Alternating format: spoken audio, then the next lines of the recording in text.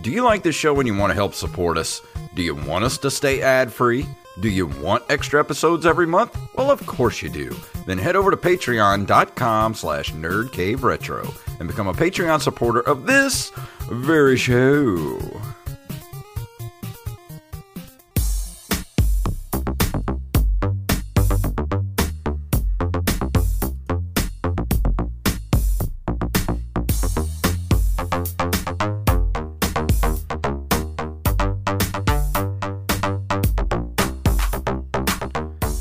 Greetings, programs, and welcome back to another edition of the Nerd Cave Retro Show. My name is Jason Robbins.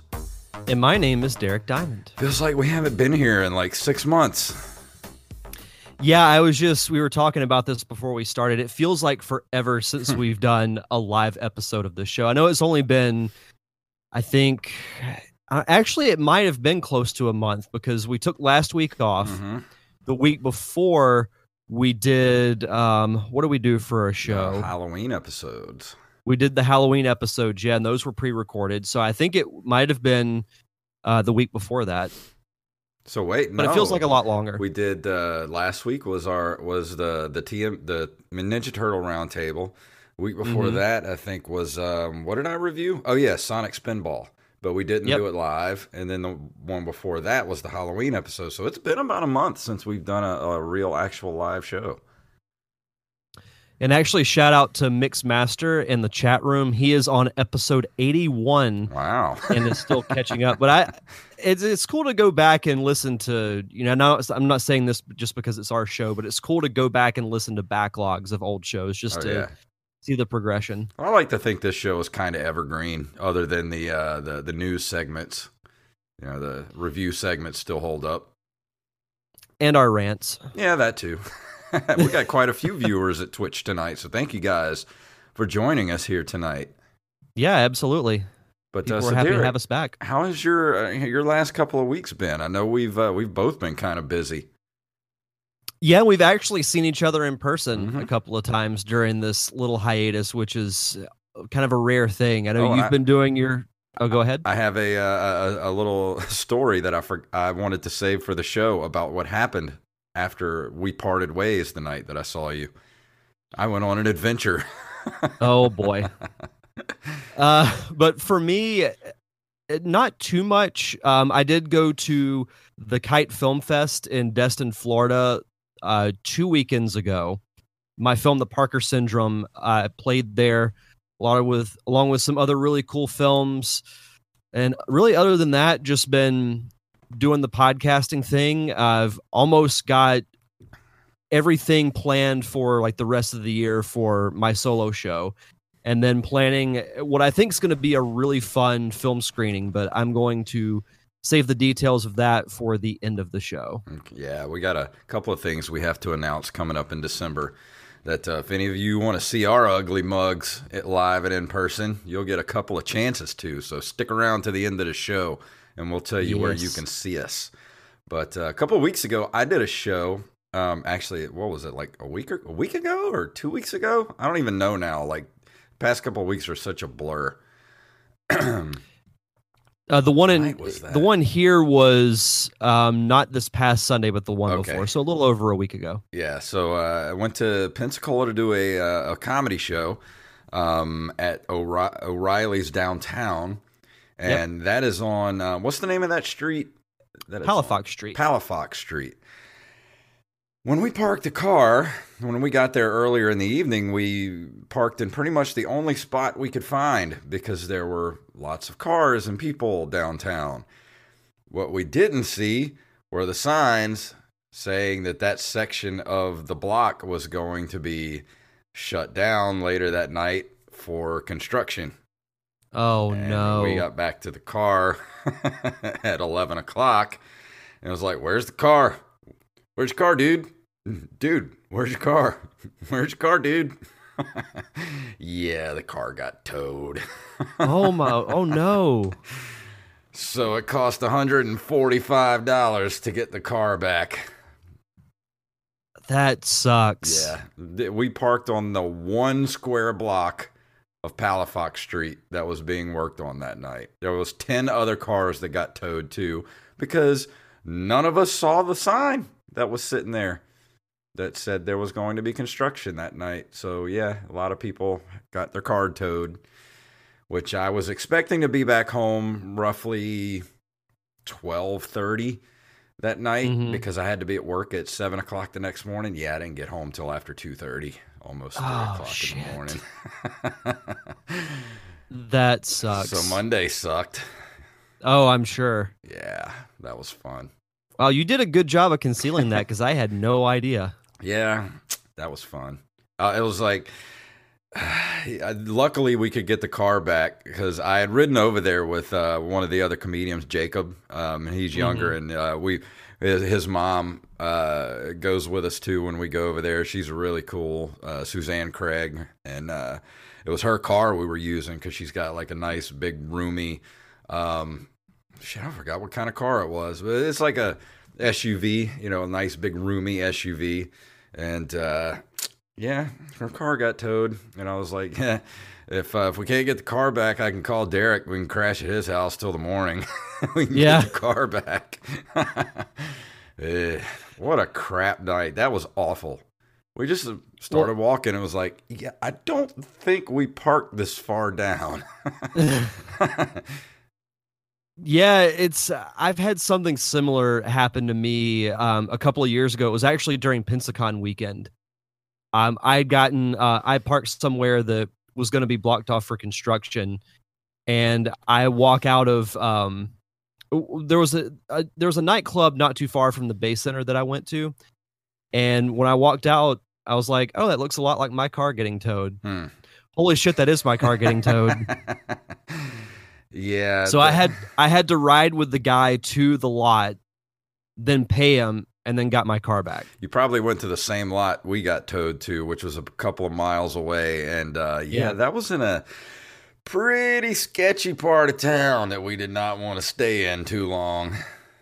There's 3 different sides to Pensacola. There's the north area, which is around where I live, where you have like the mall, you have a lot of places to eat, you have downtown, which you've seen, and then you have the rest of Pensacola, and it's not great. Well, I definitely got to experience the rest of Pensacola for an hour or two that night.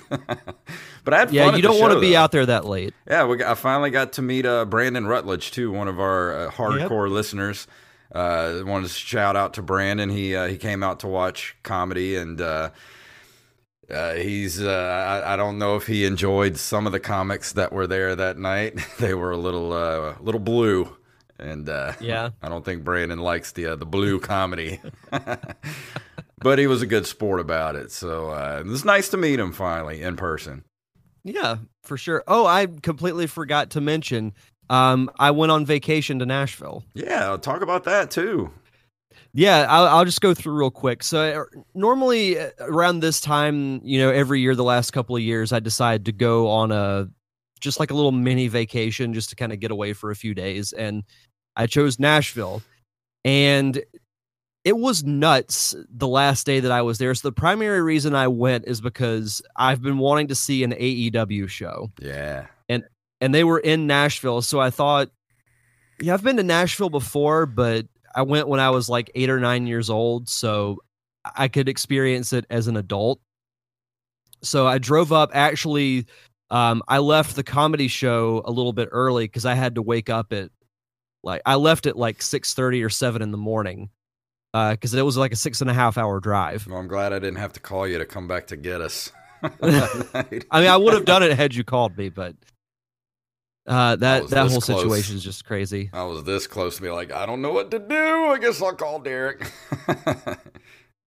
No, I still would have came out and helped you, but that's just nuts. But Nashville was a lot of fun. And the AEW show was great. It didn't really get full until right as the show was starting, because it was in this place called the Nashville Municipal Auditorium. And you just go through these, normal glass doors, but they have like 5 rows of glass doors to walk into the auditorium. and they only had 2 of them open. What's the And point then in they that? finally decide, oh, we're going to open 2 more. And then traffic went in a lot better that way. Good job, guys. Yeah. But the show was really fun. I got back Thursday afternoon around like 3:00, and then watched The Mandalorian, which was great. We need to have a long, long discussion about The Mandalorian. Oh, but we will on this week's episode of the Derek Diamond Experience. So good.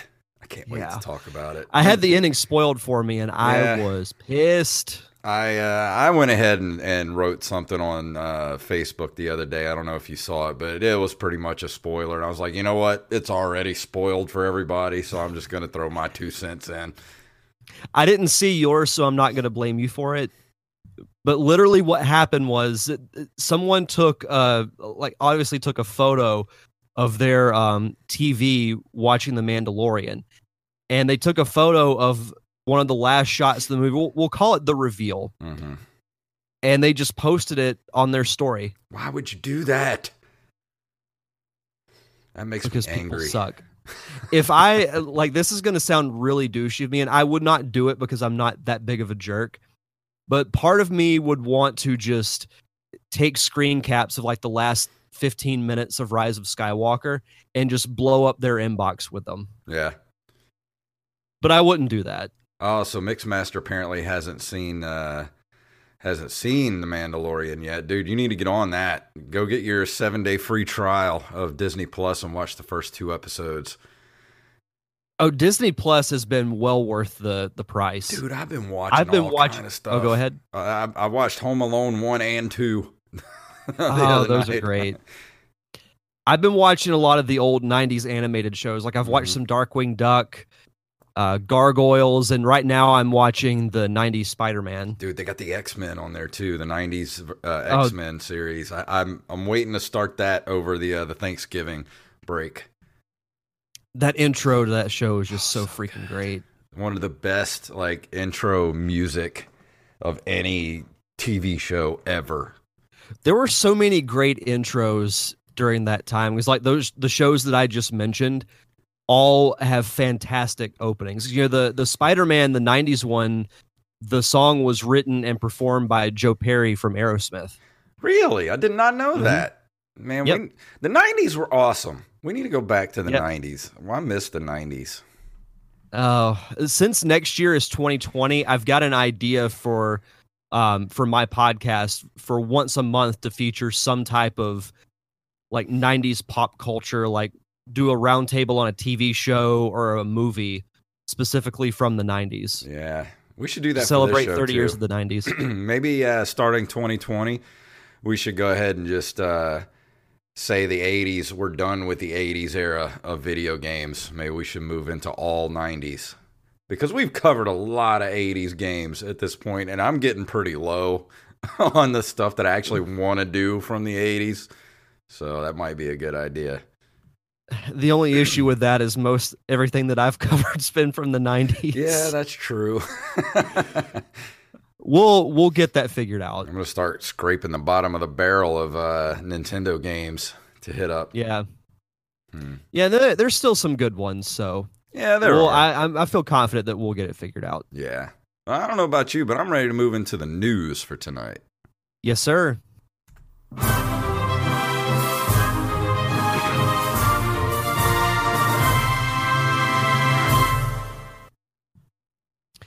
All right, so this is a story that I've been waiting to talk about on the podcast. This comes to us from CBR.com. The original article comes from CBR.com. Sonic redesign boosts positive trailer reactions at a huge cost. So months ago, the director for the Sonic the Hedgehog movie came out and said, hey, we're listening to your demands and we're going to redesign Sonic. Well, last week, they just randomly decided we're going to drop the new trailer. Because I was actually in Nashville when it happened. I woke up and I saw that it was just on Facebook, new Sonic trailer. It's I'll actually get to see the official redesign. And I'm not going to lie, I've kind of done a complete 180 on this movie. But the initial article says, when the initial trailer for Sonic the Hedgehog dropped, fans were none too pleased with the design of the Cobalt Speedster.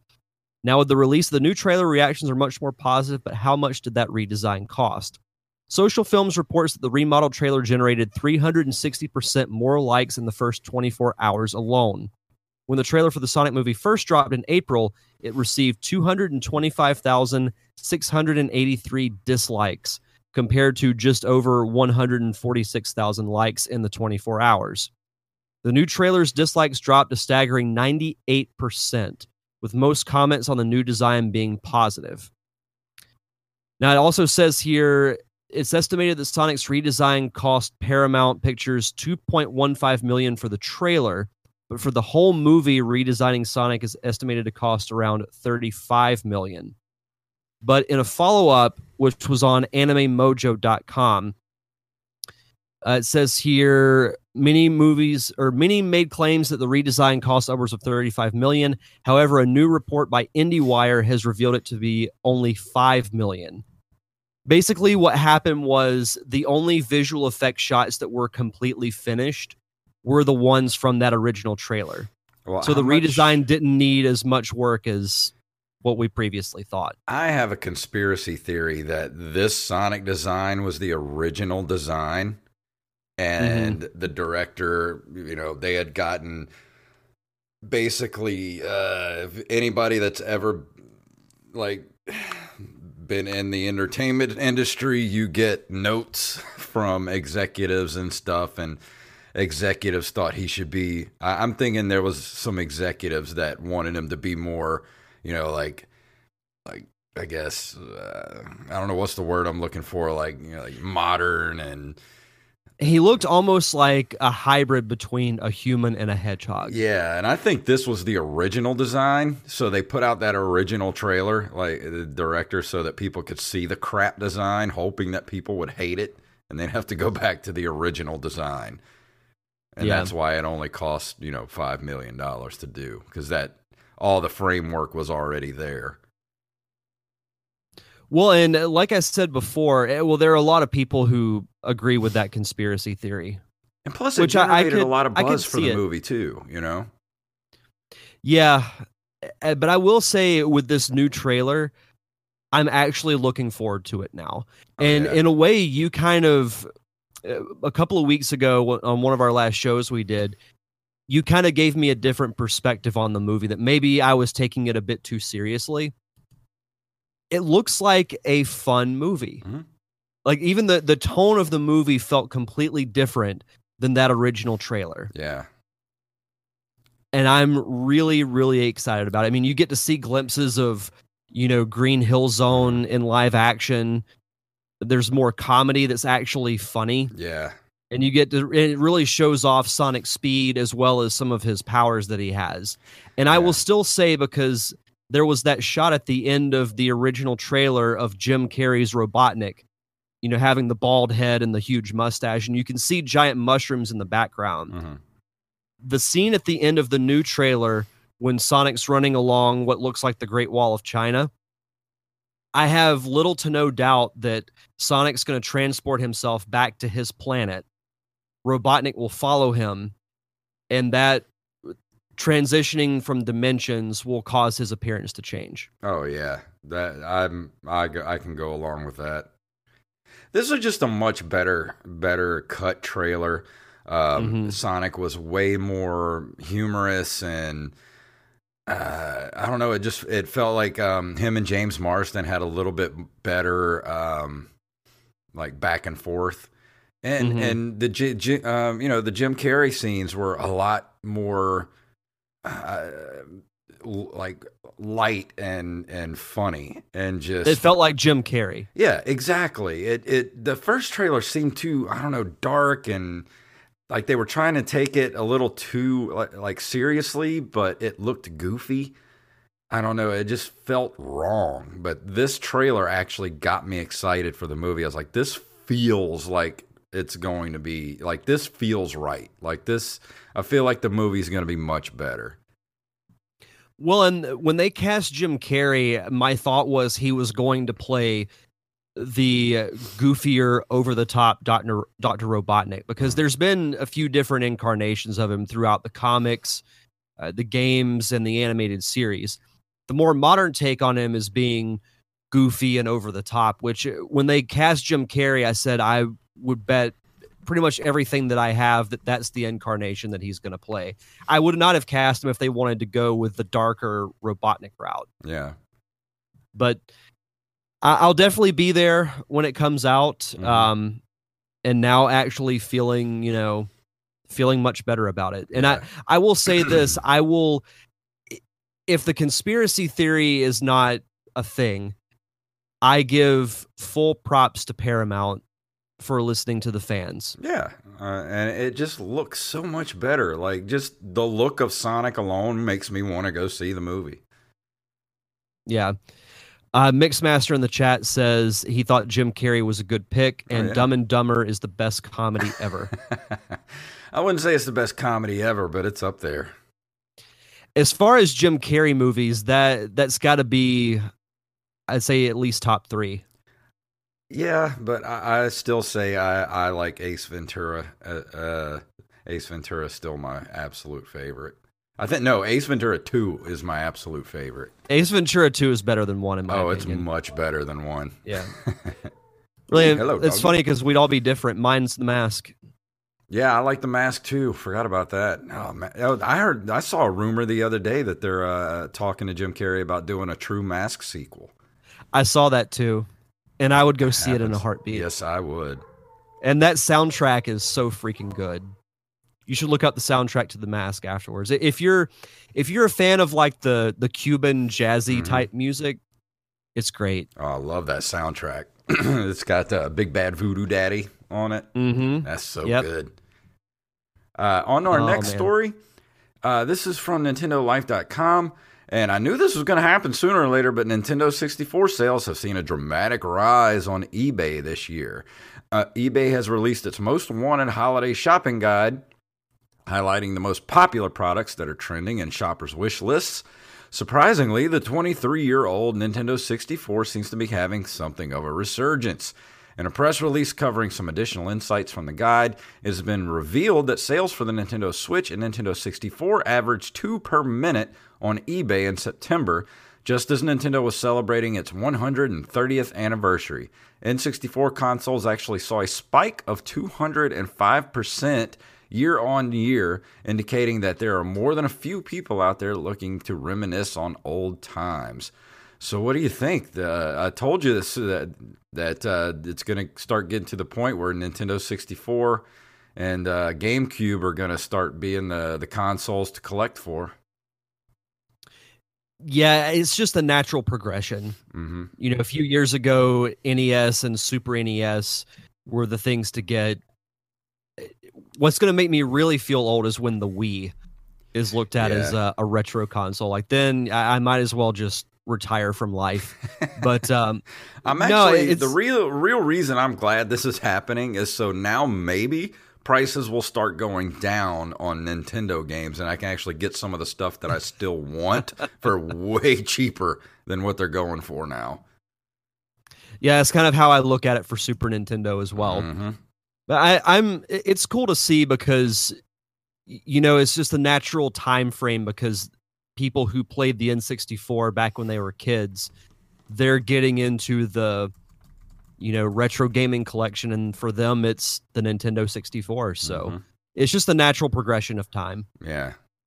That's pretty cool, though. I knew that I had heard from some people that work at retro stores on some of the podcasts that I listen to, and they say that the Nintendo 64 is a solid seller, especially since it's still, you know, one of the best party consoles that you can get. I mean, you can instantly plug in 4 controllers right into the console, and it's one of the few consoles you could actually do that. Yeah. I don't know, it's going to be interesting to see what happens, you know, over the next couple of years, you know, because is the GameCube then going to be the thing that's, you know, in high demand when it comes to retro gaming? I'm sure sooner or later it will be. Yeah. Let's see. Our next story comes to us from mentalfloss.com. That's a great name for a website. 11 great gifts for retro gaming fans. Video games are more realistic, expansive, and ambitious than ever, but there's one thing that most modern titles can't offer: a hit of nostalgia. If you're shopping for the retro gaming enthusiast in your life, check out these 11 gift suggestions that promise to level up their holiday season. And I'll just go through some of the highlights here. There's a Pac-Man Ghost Light table lamp, which looks really cool. The Street Fighter II Home Arcade, which if I had the money, I would absolutely get that in a heartbeat. I want this Legend of Zelda ugly Christmas sweater. Oh, the Zelda Christmas sweater looks great. I also love the retro gaming socks, too. Oh, yeah, those are cool. Then there's the game console of photographic history from Atari to Xbox. PlayStation Wallet, which it looks like it would be uncomfortable to put in your pocket. Yeah, it does. It's pretty cool, though. It looks like an actual little PlayStation console. Yeah, so if you just go to mentalfloss.com, you can find some cool gift options for the retro gamer in your life. Yeah, you and if anyone wants to buy us the Street Fighter cabinet, yeah, we'll each take one. Thank you. Oh, absolutely. I like this Super Mario Bowser versus Mario 3-pack diorama. Oh yeah, those look really cool. I've seen those in GameStop before. Those are pretty cool. Yeah, I don't think I would want that PlayStation wallet. That does look really uncomfortable. Yeah. See, when I see the Mario versus Bowser deal, it makes me envious that I didn't have toys like that growing up, or at least I could never find them. Yeah. Oh, I would have totally played with that stuff when I was a kid. For sure. And the last story we have for tonight is from GameSpot.com, and this is for the best Black Friday 2019 Nintendo Switch deals and where you can find them. Let's see, as we head into the Black Friday frenzy, we're noticing Switch games and first-party controllers will be on sale for great prices we wouldn't normally expect on Black Friday, but hopefully there's a few console deals. Let's see what they have available here. You're going to be able to get a Nintendo Switch bundle with Mario Kart 8 Deluxe and a screen protector for $300 at Walmart and Target. If you need a carrying case, you can get those, the carrying case, charging dock, and $90 Kohl's Cash. So for $320. So if you can go get a Nintendo Switch, the carry case, the charging dock, and $90 in Kohl's Cash for $320. That's actually not bad. No, it's not bad at all. Let's see. This site's loading kind of slow here. Yeah, it's doing that for me too. Ooh, what happened? Yeah, I think a lot of people might be on this site right now for some reason. Because there was some other stuff I wanted to point out. They have the Pokeball Plus for $20. Yeah, you can get a Nintendo Switch Online 12-month subscription, which is normally $19.99. You can get it for $15 at Target. That's actually a really good deal. Mm-hmm. Breath of the Wild is going to be available at Walmart for $30. Same with Mario Odyssey. Yeah, same with Mario Odyssey at Walmart, and Mario Tennis Aces for $30. Let's see, Splatoon 2 for $30 at Walmart. Walmart's going to have some pretty good prices on these games. So if you're looking to pick up Mario plus Rabbids Kingdom Battle for $15 at Walmart and Target, I am so going to get that. Yeah, that's nuts. I am going to pick that up. I've been wanting to get that. Like these are some really good deals. Octopath Travelers, $40. I've been wanting to get that. Yeah, me too. Diablo 3 Eternal Collections, $25. There's some really good stuff in here. Yeah, I think I might have to go take a trip to Target on Black Friday so I can pick up a few of these things. Yes. But yeah, if you're interested in looking to see what's going to be all available, just head over to GameSpot.com, and this should be right there on the front page, let you know where all the good Black Friday deals are going to be for Nintendo Switch products. God, it's crazy to think that next week's going to be Black Friday. I know. Man. It's insane. We got another. Let's see. Ulnar. Let's see. In the chat room, and I don't know. Hey, Jay, Funktastic Band. Narcissistic Help Stream. He's a troll. I don't know who that is. Okay. He hasn't commented. How do I? Well, we got 9 viewers now, but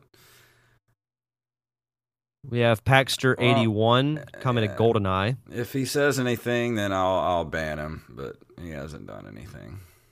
Yeah. All right.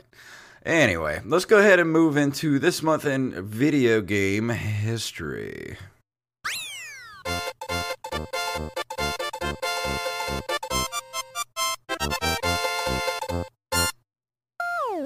In November of 1980, Namco releases Rally X, the first game with a bonus round. It also features multi-directional scrolling. Rally X. Yeah, I remember this. I see the arcade cabinet. I see the tabletop. Mm-hmm. But I'm not really familiar with this game. I'm not seeing any screen caps of any actual gameplay. I remember seeing this game a lot, especially the cocktail table. I used to see that one around a lot, especially like in, you'd see them at pizza parlors a lot back in the 80s. Mm-hmm. Let's see. Next up, also in November of 1980, Universal releases Space Panic, the first game with platforms and ladders. The term platform game was still several years in the future. Mm-hmm. So kind of the predecessor. I don't remember Space Panic. I don't either. I can definitely see the influence for Donkey Kong. Yeah. It looks exactly like Donkey Kong. Yes, it does. Wow. Yeah, it says here it's called the granddaddy of all platform games as it predates Nintendo's Donkey Kong, which came out in 1981. Oh, wow. So it's before Donkey Kong. So I guess Nintendo was ripping somebody off. Yeah. November 14th of 1987, Sierra Online releases Space Quest II: Vohal's Revenge, the second game in the Space Quest series. Who would have guessed that? Yeah, it also says here it was the sequel to Space Quest I, the Sarian Encounter. Who knew that this would be a sequel? Who knew? The logo or the art makes me think of the show I used to watch on Nickelodeon back in the 90s called Space Cases. Dude, this looks like MST 3000. It does. It reminds me of that too. That's really interesting. Somebody ripping somebody off. Yeah. Well, it says here a comic's included in the manual to explain to the player what events have occurred since Space Quest 1. So that was nice of them. We had a big dip in our stream for Twitch. So sorry everybody if we cut out there for a second, but we are back. We're back online now. Sweet. You got the next one. Yep. In November of 1989, Nintendo sues Tengen over production of unlicensed Nintendo games. Tengen loses the lawsuit and recalls all its Tetris games. I remember this. Yeah, this is that sucks. There's a really good documentary about this by the Gaming Historian on YouTube. If you've never watched a Gaming Historian video, he does really good work. You should go check out his channel. Yeah, I've been meaning to. I've heard a lot about that channel, but just never looked at it.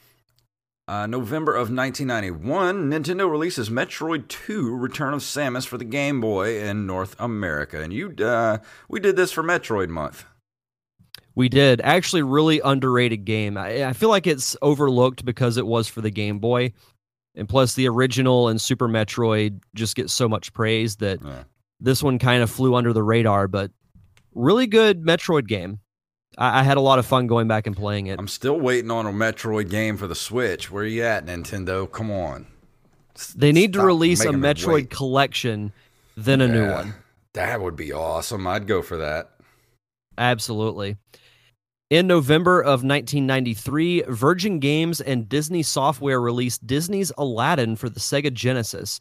It was crowned Genesis Game of the Year at the Electronic Gaming Awards, voted on by the public. And if you're interested in getting Disney's Aladdin, they just put out that limited run games. Just did a updated version of Disney's Aladdin and Lion King. Yep. Available right now. So head over to, I think it's limitedrungames.com, if I'm not mistaken. Yeah, I reviewed the Super Nintendo version of this game, but I do want to go back and play the Genesis one at some point because everyone says the Genesis version is way better. That's what I've heard too. I think for the Super Nintendo when they took out the sword or something like that. That's weird. Because you throw apples as your weapon. Oh yeah, that's stupid. Give me a sword. And November 21st of 1994, Nintendo releases Rare's Donkey Kong Country for the Super Nintendo, featuring 3D pre-rendered graphics. It also introduces Diddy Kong and King K. Rool. Such a good game. Yes, if you have only 10 games in your Super Nintendo collection, this is one. You know, I can remember, I think I've told this story a couple of times, but I'll tell it again. One of my highlights as a kid, I remember getting Nintendo Power in the mail every month. And I just so happened to get this VHS tape. The cover looked like it was covered with the design of a tree, and it had Donkey Kong in the corner of it. And it was a behind-the-scenes look at the making of the original Donkey Kong Country. But I wish you still had that.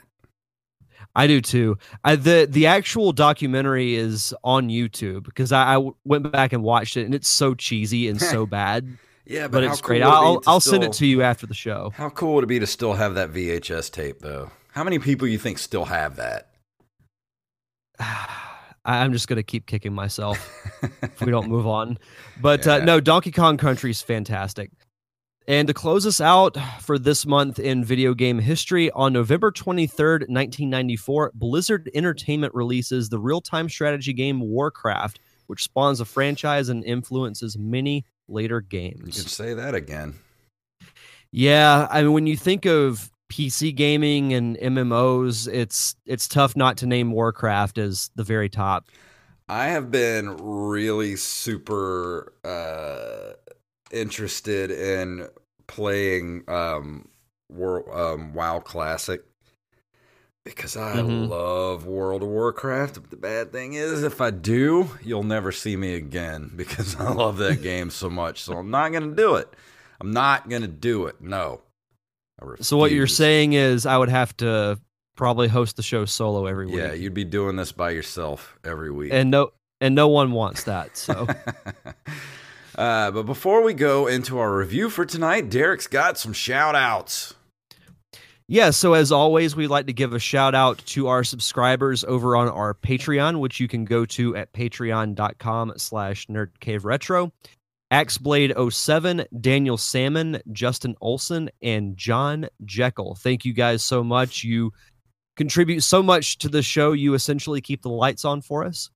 So if you want to check out all of our tiered reward systems, you can go over to patreon.com/nerdcaveretro. I think we have, 3 different tiers that we have? And if we get back up to the $50 level, we will do an extra episode for you guys. So if you love the commentaries that we did for the Super Mario Brothers movie and The Wizard, some of my personal favorites that we've ever done on this show.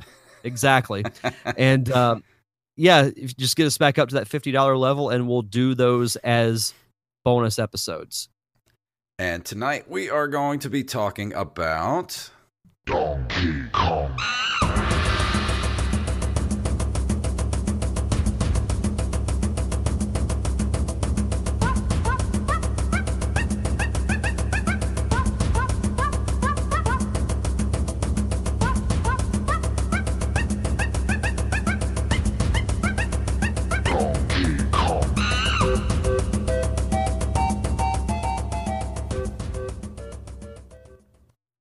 Awesome.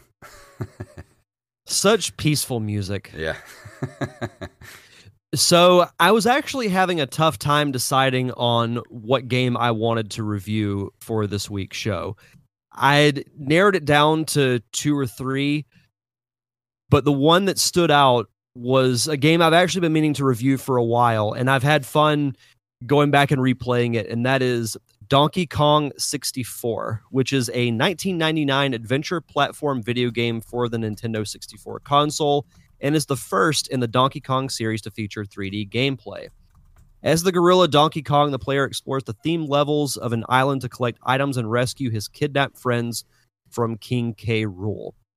So this game, much like Donkey Kong Country, was developed by Rare, and I've not been shy about my love for the Rare Nintendo marriage from the 90s and even into the early 2000s. It was just a perfect marriage between studios, and they made so many great games. So when this was announced, I, of course, was excited because it had the Rare name on it. So I knew I was going to play it. And I love the Donkey Kong Country games. I think all 3 are very good in their own way. There are some I prefer over the others, but all in all, I enjoyed all 3. So I think I just disappointed everybody in the chat room, especially Paxter81, because I just revealed that I have never played this game. Really? He wrote WTF. Yeah. I've played got some the good Super interaction Nintendo in the chat games. room tonight. I love it. I know. I was jumping in there tonight. Yeah, they're excited to have us back. So this game was, it began development in 1997, and a lot of people who worked on the Banjo-Kazooie game worked on this game as well. It says here, and this is something that I'm going to hit on as a criticism later on. It says, Donkey Kong 64 is remembered as the emblematic example of Rare's Collectathon, adventure platformers for the tedium of its collection tasks. So to kind of describe how this game works, you start off at playing as Donkey Kong, and you have to rescue members of the Kong family. That includes Diddy Kong, who everybody knows. But there are several new characters as well. There's Lanky Kong, who is an orangutan.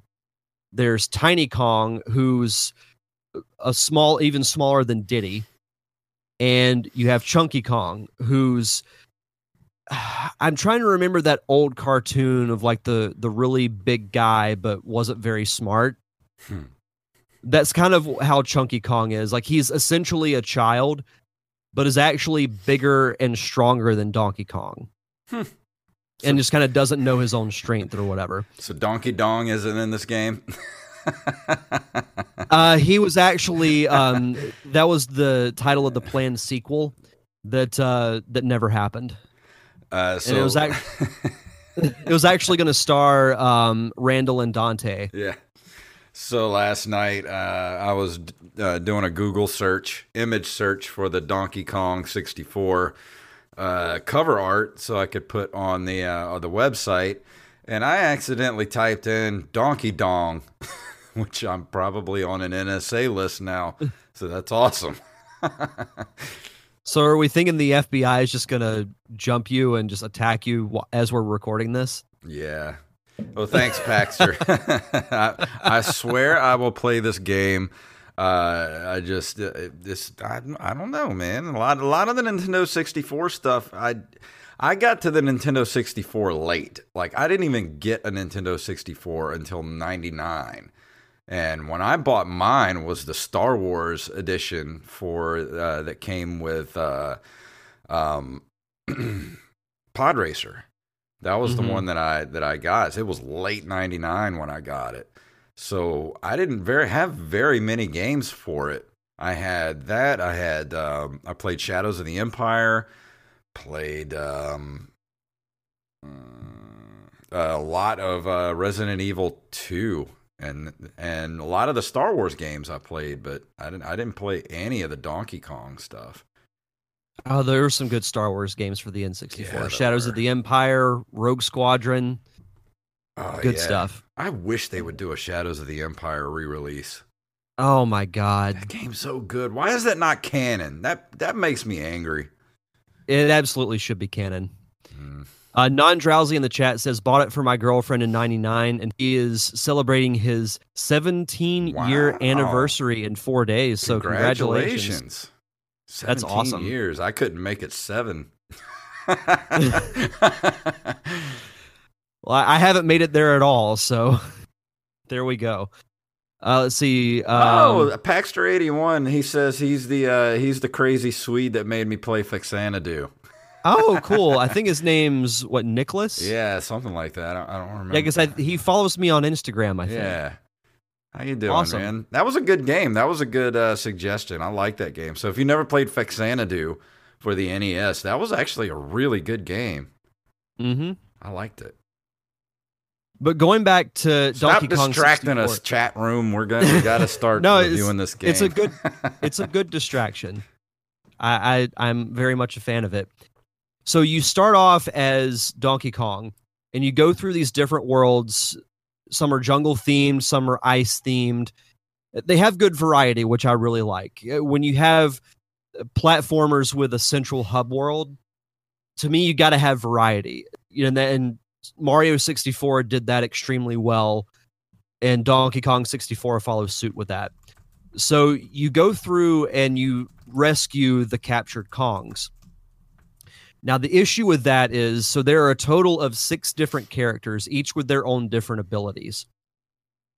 You have to go through, if you want to beat this game 100%, you have to go through essentially these worlds with all 6 characters.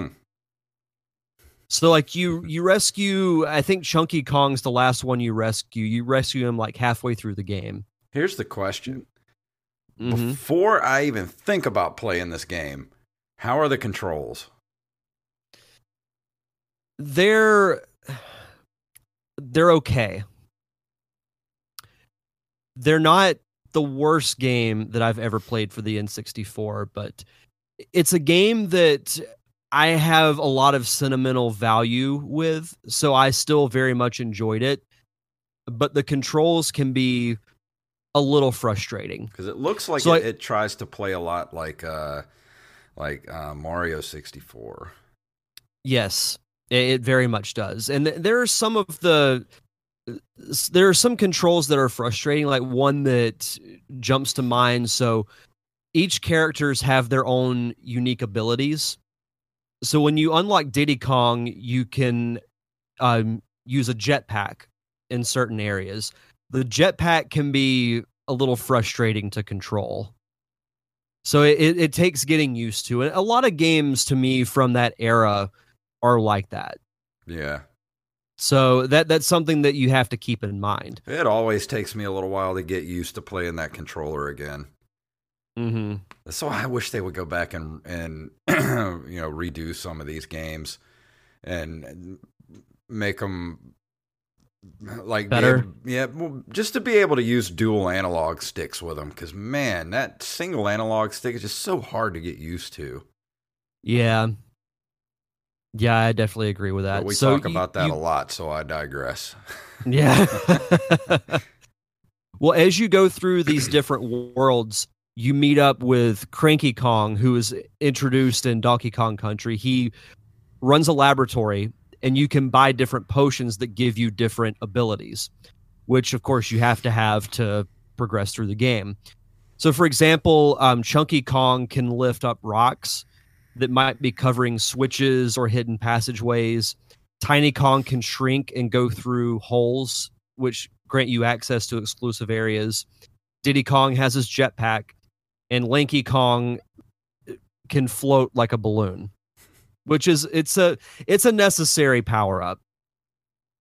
One cool thing I love that something that I love through the Rare games, they throw in little Easter eggs that throw back to previous games. So there's a factory world in Donkey Kong 64. And in this factory is an arcade cabinet of the original Donkey Kong. And you get to play it. Oh, that's cool. And you actually get one of the an exclusive item for because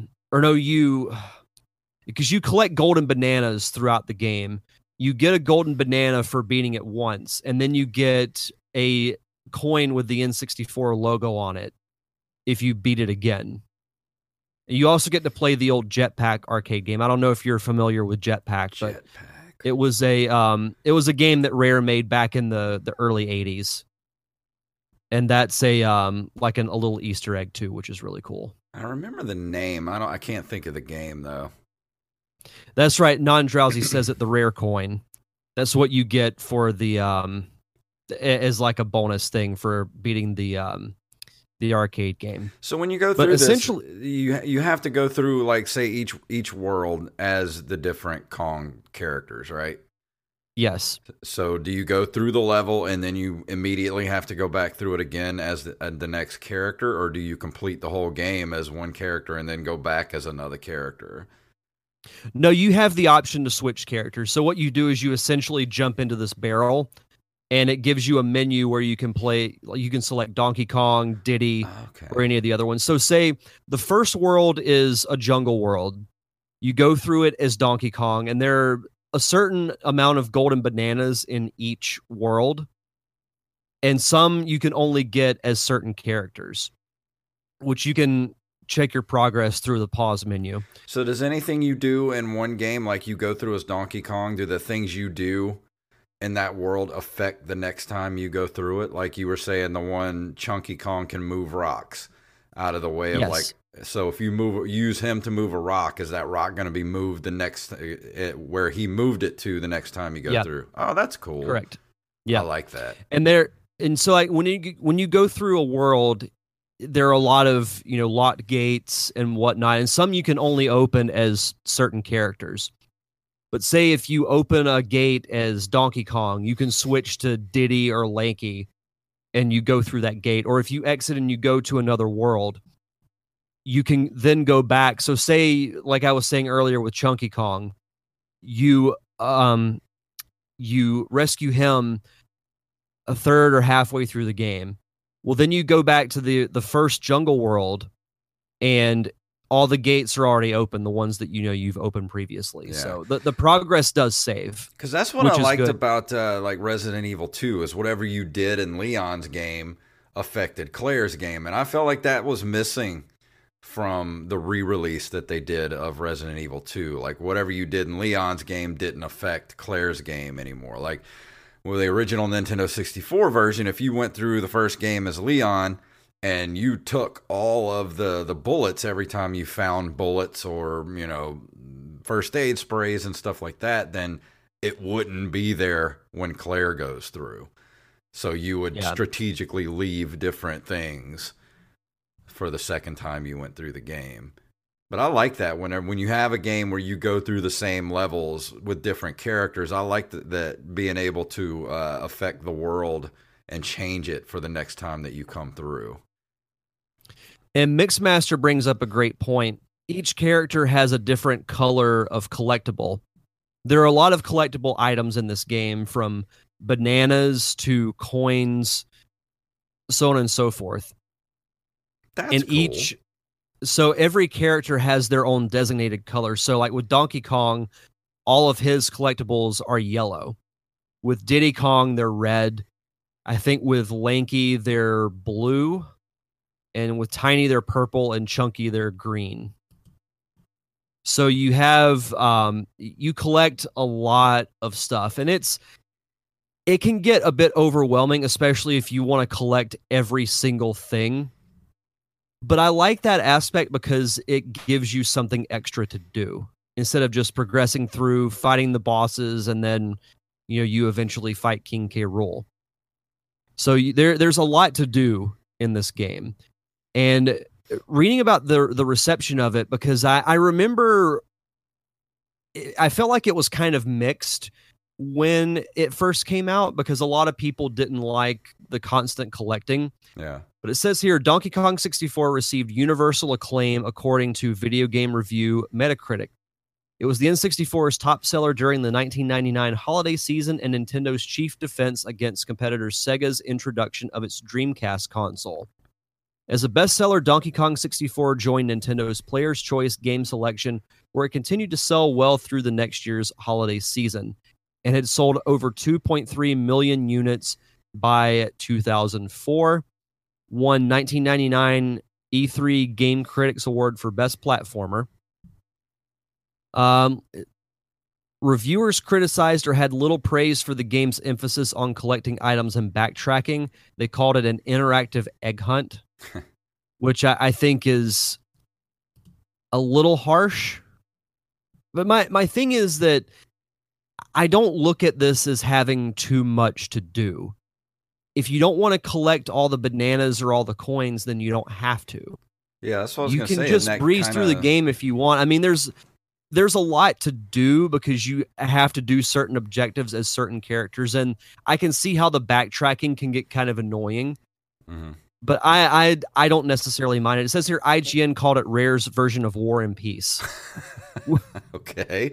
Which is funny, but I disagree with it. I like collecting things in game, especially if you I can do too. do like a 100% collection of something like the Arkham Asylum games. Like I got obsessed with that very first Arkham Asylum game with collecting all of the Joker Riddler trophies.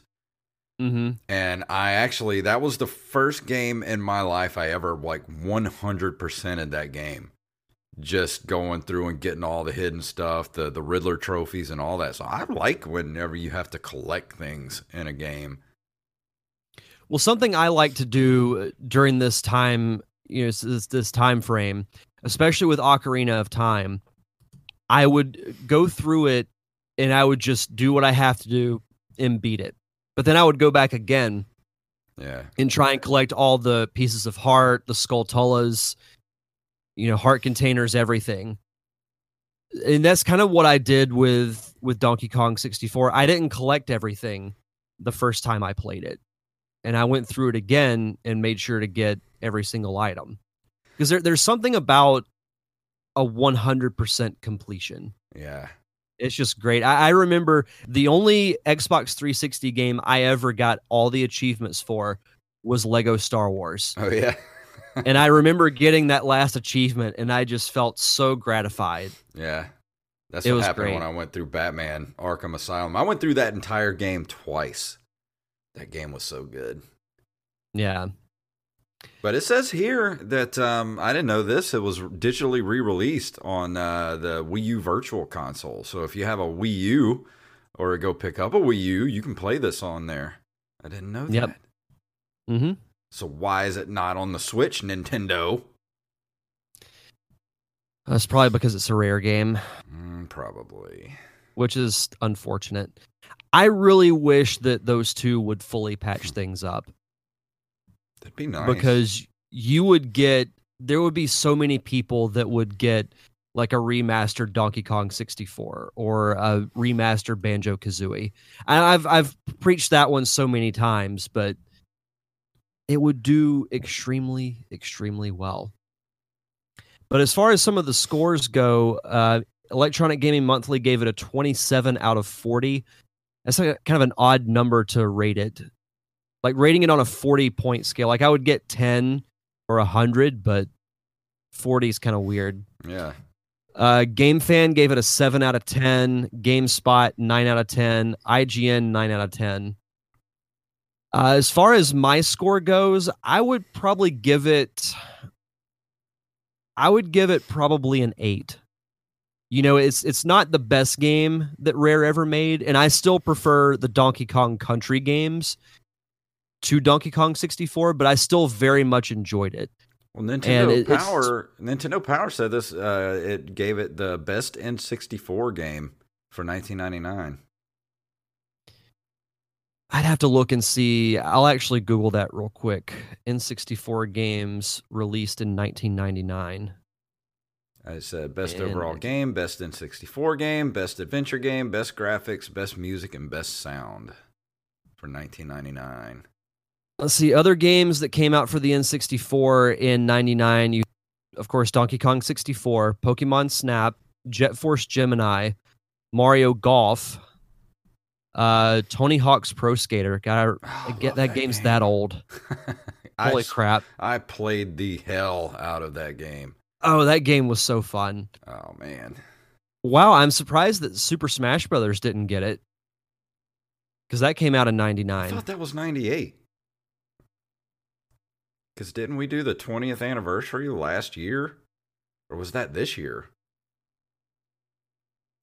No, it came out in North America April 26, 1999. God, we're getting old. Yes, we are. But yeah, overall, I would say I very much enjoy Donkey Kong 64. I don't agree with the hate that it gets.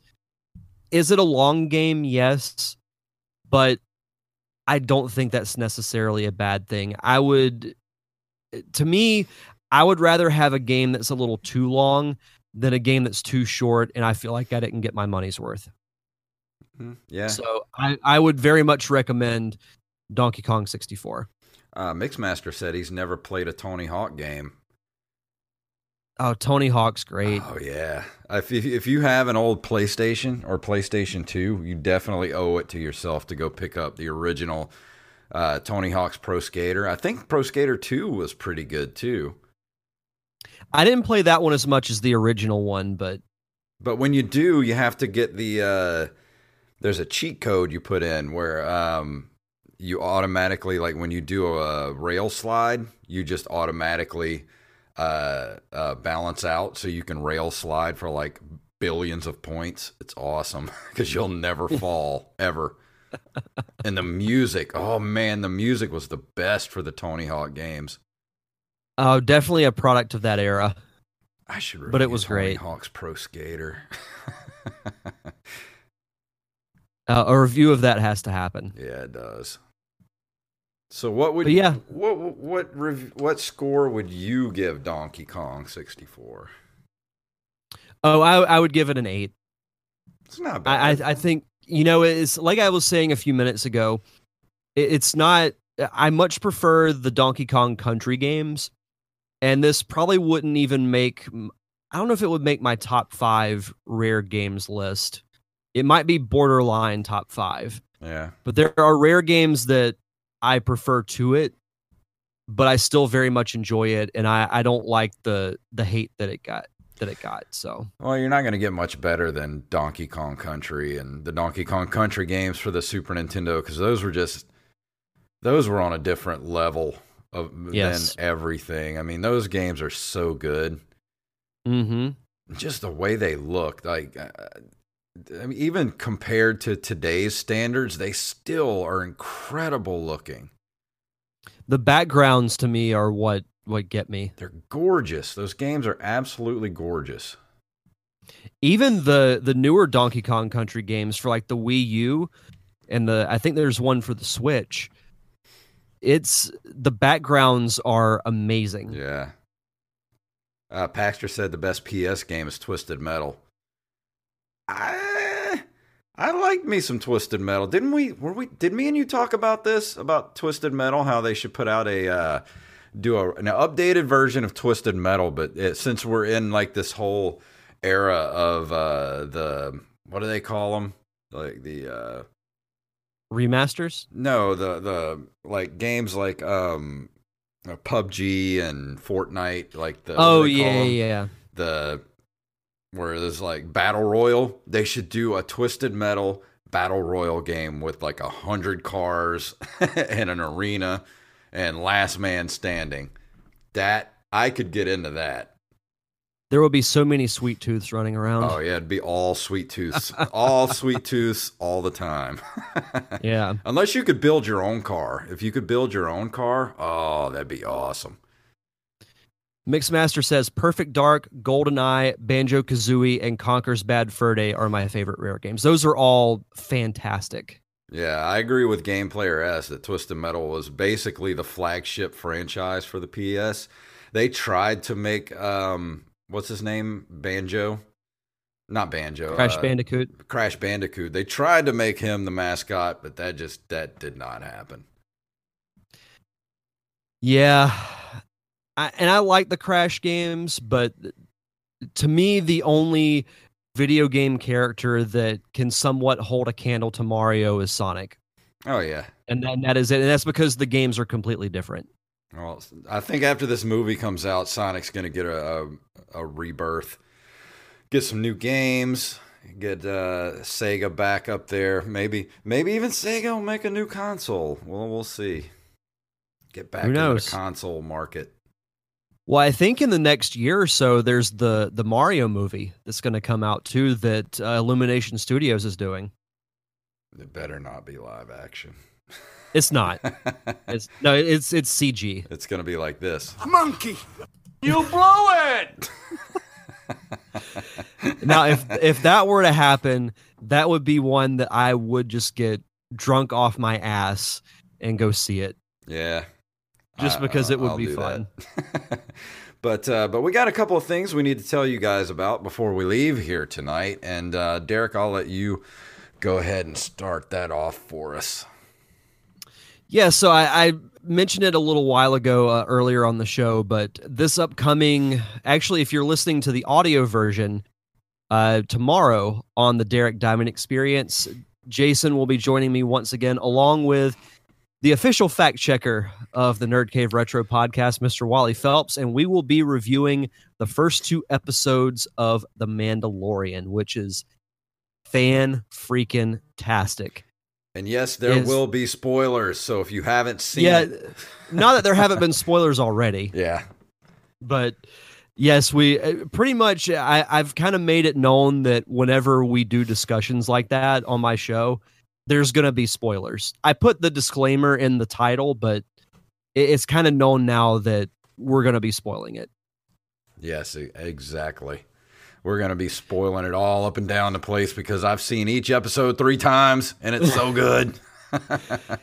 Honestly, if this is the direction that Star Wars goes in for a while, I'm absolutely okay with it. I'm down with it too.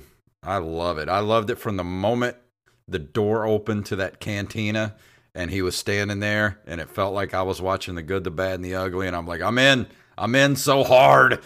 Oh, it was so good. So good. They got me. Well, and the next thing I wanted to talk about, so I've kind of teased this on both podcasts. I had this idea. I don't remember exactly what sparked it because my memory's not that great. But I had the idea to do a film screening. It might have been, it was a couple of weeks before the Kite Film Fest. I had the idea of, it would be cool to have some type of a holiday get together where we watch a few locally made films. Because I had a lot of fun, when we did the showing of Survey and the Parker Syndrome and Verso Verdict over at Sam's Fun City a couple of months ago. And I'll be honest, I used some connections to book us a venue. It's going to be held on December 21st here in Pensacola at Perfect Plain Brewing Company.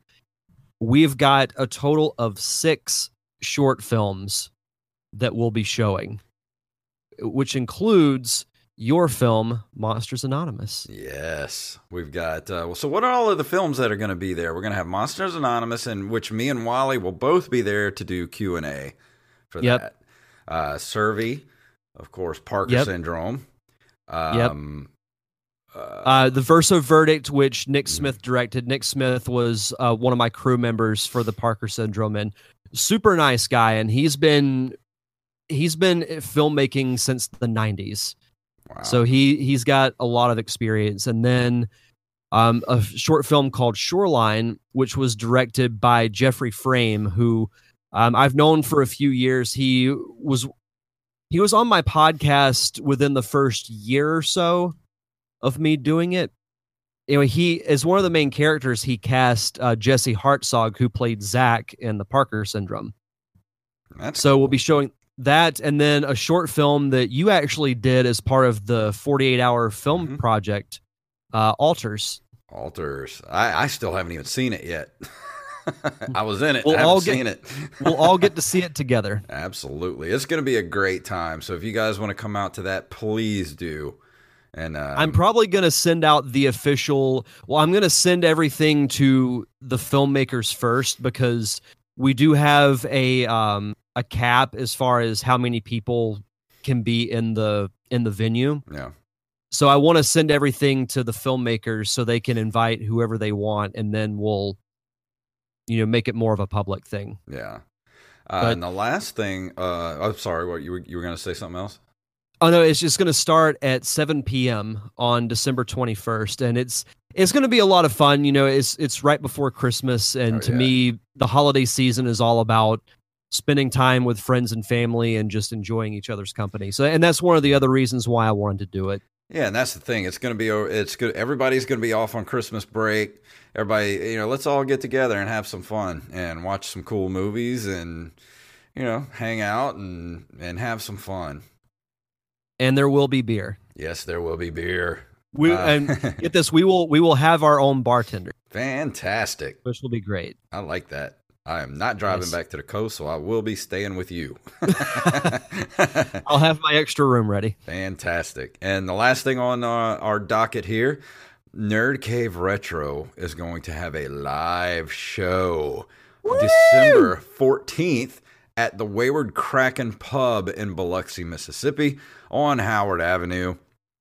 We're going to do it's going to be starting at 7 p.m. Me and Derek are going to do a live Nerd Cave Retro at the bar, and then afterwards, after the podcast, we're going to do Drunk Mario Kart. So you have to be 21 or older to enjoy the Drunk Mario Kart, but there will be a prize for the ultimate winner of Drunk Mario Kart, besides a hangover. Now, this is going to be the original Mario Kart, yes, correct? Super Nintendo Mario Kart. Jeez. It's going to be fun. And it's something that, you know, I know that you and I have talked about for a while. I mean, we do this show live on Twitch pretty much every week, but the only show we've ever done in person together was the Wizard Commentary. Mm-hmm. So we haven't done like a full normal show in person together, and I'm really looking forward to it. Yeah, I mean, well, we did the panel, which wasn't really a show; it was just a panel at Gulf Coast Fan Fest. But this is going to be an actual episode of the Nerd Cave Retro Show live at the Wayward Kraken, and I'll make the event page probably over the Thanksgiving holiday and link it to our Twitter and our Facebook page. So if you want to go, all the information will be there. And I think that's pretty much it for tonight. I think so. We went almost an hour and 15 minutes. Woo! Time to get on up out of here. Let's play our good music. show, though. Yes, it was. Play our music. And if you would like to email us, you can email us at nerdcaveretro@gmail.com. We are at nerdcaveretro.com. We're on Instagram and Twitter at nerdcaveretro, and individually at jfunktastic and at Derek_Diamond. We are on Facebook at facebook.com/nerdcaveretro. We're on Patreon at patreon.com/nerdcaveretro, where you can support this show and help us get back to that $50 level where we give you the extra episodes every month. So please go do that. And if you can't slip us $1 a month or $3 a month, go leave us a review wherever fine podcasts are sold. So Derek, please tell them all what it's about. I have spoken.